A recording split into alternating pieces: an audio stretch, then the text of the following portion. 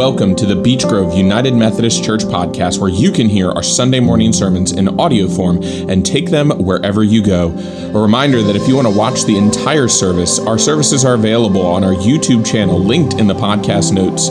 We would love it if you would subscribe to the podcast so that new sermons come into your feed as soon as they are available, and you can do this using your favorite podcasting app. We would love it if you would help to support the missions and ministries here at Beech Grove through your tithes and your offerings. A donation link is also linked in the notes below. And lastly, find us on Facebook and Instagram to follow along with all the fun things happening at Beech Grove, whether you live in Suffolk, Virginia or not. We hope you enjoyed this week's message, and please don't forget to share it with others.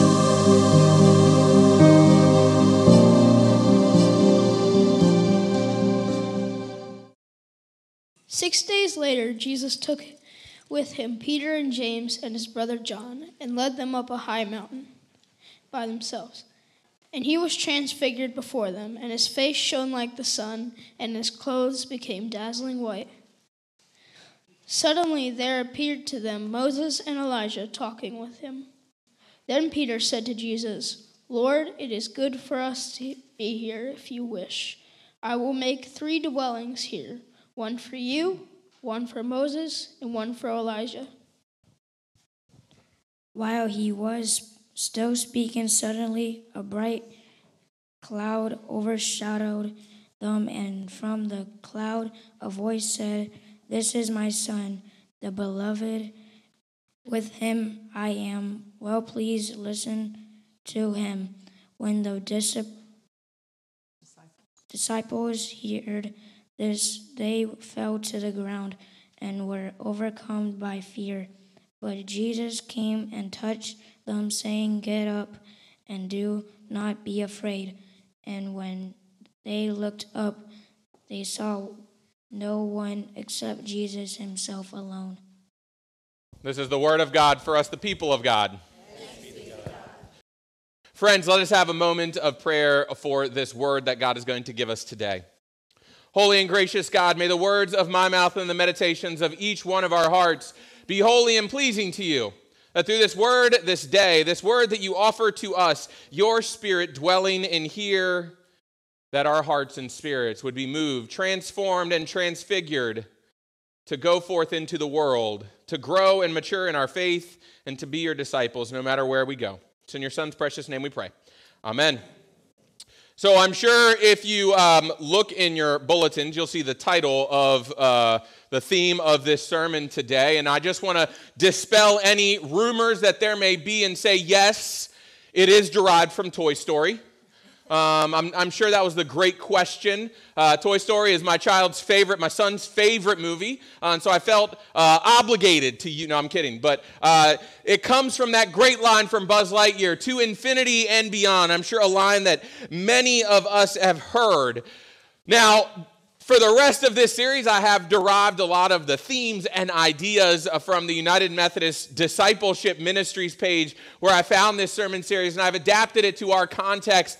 And as I was looking at the theme for this week, it was called Super Sunday. And I was thinking to myself, well, that would have been a great theme last week if the Super Bowl Sunday had been Transfiguration Sunday. But alas, it was not. And they tried to play it off like maybe it was. But I was like, you know what? As I'm reading this, it seems like this is an opportunity of worship. And yet, there is something more and there is something greater that is happening in this text that leads us beyond worship. And so when I thought to infinity and beyond, when Buzz Lightyear is saying that in any of the 4 Toy Story movies or the new Lightyear movie that is out, yes, I'm very deep in Toy Story lore at this point in time in my life.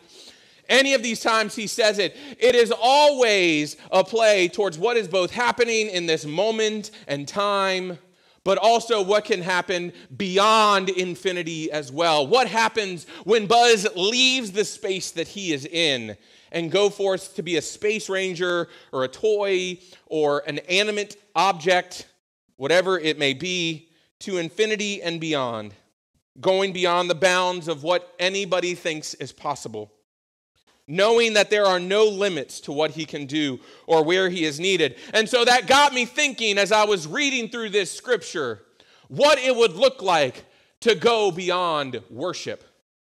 what it would look like to go beyond worship, because within worship, when we look at worship, we see this great and this wonderful opportunity to gather together.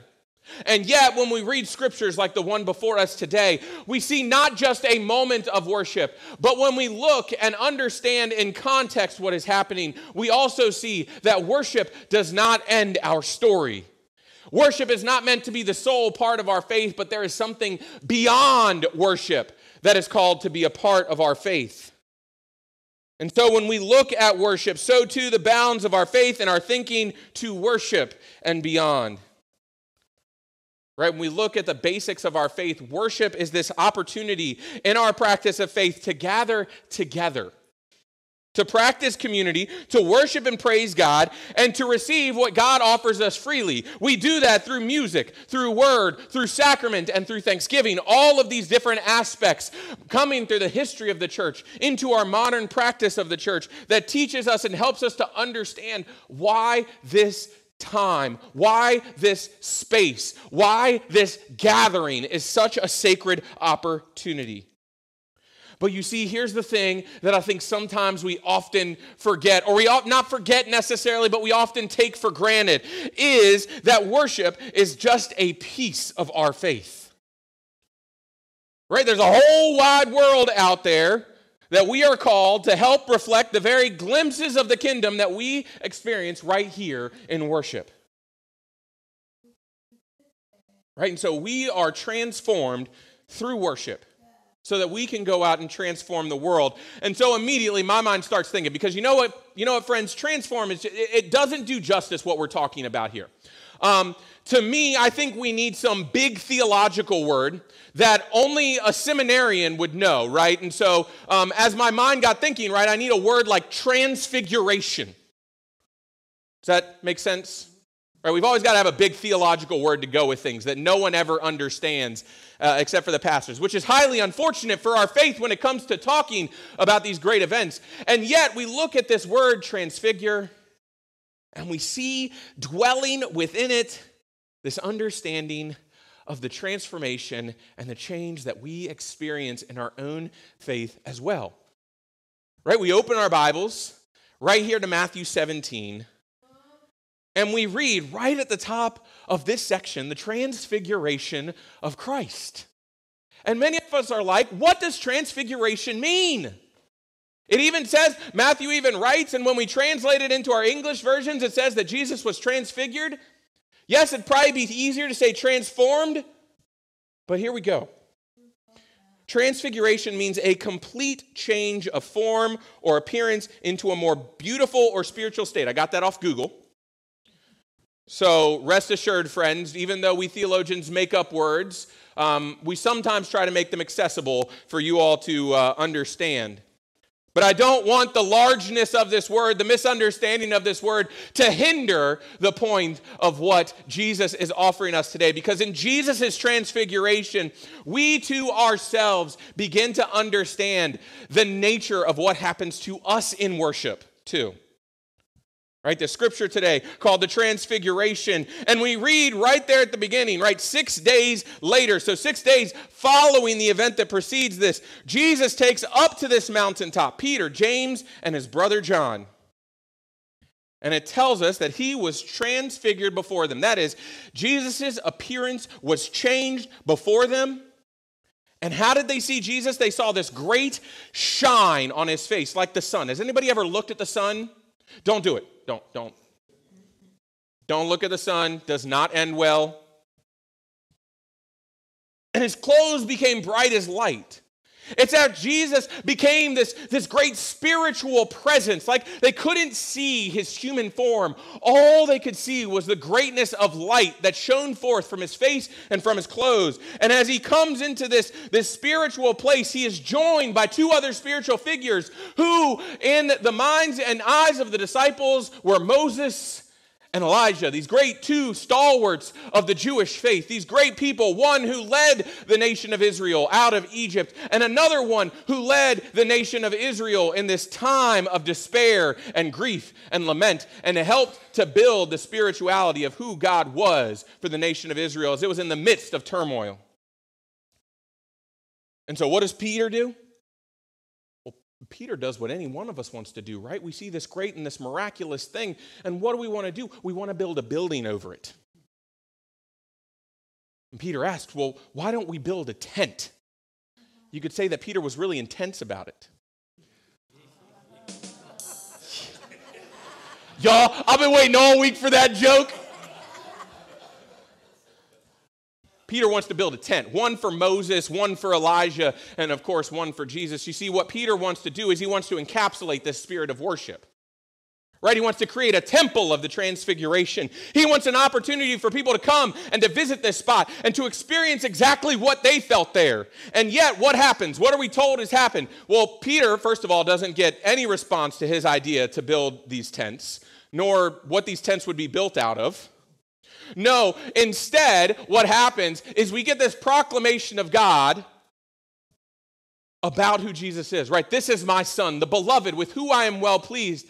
Now, that may sound familiar to some of us because it was the same words that we heard about Jesus back when we talked about his baptism. And yet, there's another thing added at the end. Listen to him.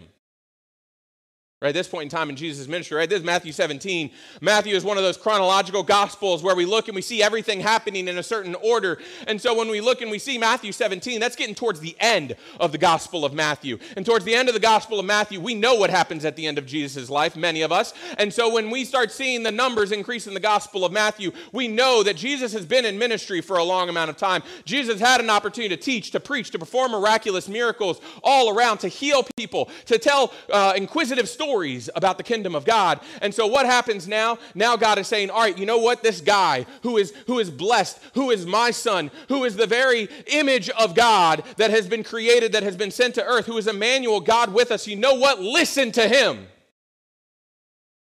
Do what he says. Live by his example.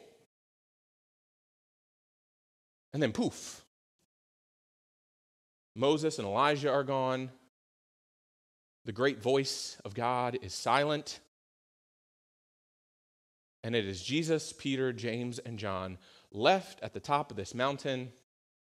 And as if Peter's words have fallen on deaf ears, they descend the mountain to go back to serving and living in the kingdom that God has desired. Right? I love the way that this story ends, because it tells us that in the midst of a great worship service, that we cannot bottle up that experience. Right? I think it's no secret that these disciples are going to play a huge role in the church as it goes forward from the resurrection of Christ. I think that this event plays a primary role for who these disciples will be, for the church that they will build, for the community and the body of Christ that they will embody in their own ministry. And I think that it is because of events like this, like the Transfiguration, like worship services. And I truly believe that the Transfiguration was a moment of worship and praise for Jesus and who Jesus was, teaches them about the disciples they are called to be in the world. And I have to imagine that witnessing that event live was transformative, transfiguring almost in their own lives. Right? Transfiguration is talked about a physical change, and yet it's almost as if there is a spiritual transfiguration that happens in the hearts and spirit of these three disciples. And when they descend this mountaintop, they are told by Jesus, hey, don't tell anybody about this until I raise from the dead. And I imagine Jesus actually saying, because people are probably going to think you're a little crazy. It's going to take another supernatural event for people to see what this true embodiment of God looks like. And so as we look and see, we can begin to understand that there is this moment of great and wonderful worship that is happening, and yet the 7 verses about this worship service are often overshadowed by the message in the final verses of this passage. Right? Because Peter wants to build this great and this wonderful tent to embody the spirit of worship that was experienced here, and yet there's nothing that can hold in that spirit of worship. Why? Because worship by its very nature is meant to be a temporary thing. Our fallacy, our misconception of the church is that the church happens right here on Sunday morning at 11 o'clock. But friends, if you think that this is the only time the church happens, then you're wrong. The church happens anywhere the body of Christ is lived out. The church happens anywhere where the kingdom of God is expressed. The church happens anywhere that the disciples go and live into who Christ calls them to be. And so when we talk about to worship and beyond, it's because this moment, this space, this time is meant to be temporary. We are meant to be here just for a moment in time to learn, to praise, to worship, to do what God brings us here to do, to receive and to be revitalized for ministry. Friends, we are here in this worship service for an hour a week. I'm no mathematician, but that leaves a lot of other time to do the work of God in the world. Amen? Yes, we return here. We come back here. Friends, we've made our own temple. We've made our own place to worship. But we cannot think that this is the only place that the ministry of Christ happens. Right? The fallacy in Peter's thinking was to build the tents, meant to hold within it the spirit of what had happened in that worship service. And what Jesus wanted the disciples to remember is that, yes, there's this great mountaintop experience. And yet at some point in time, it can't go on forever. We have to, at some point in time, leave this place, leave this space, leave this moment, and go do the work that God has called us to do. What is the image of Christ as Lord stirred up in you? What is this moment in time of worship done in your soul and in your spirit? And what is that conviction? Where is Christ leading you to go and to serve and to live out in the world? Because it's in Christ's image that we serve. It's that spiritual image of Christ that has transfigured our own spirits to go and be those difference makers in the kingdom that we've all been called to be. Amen?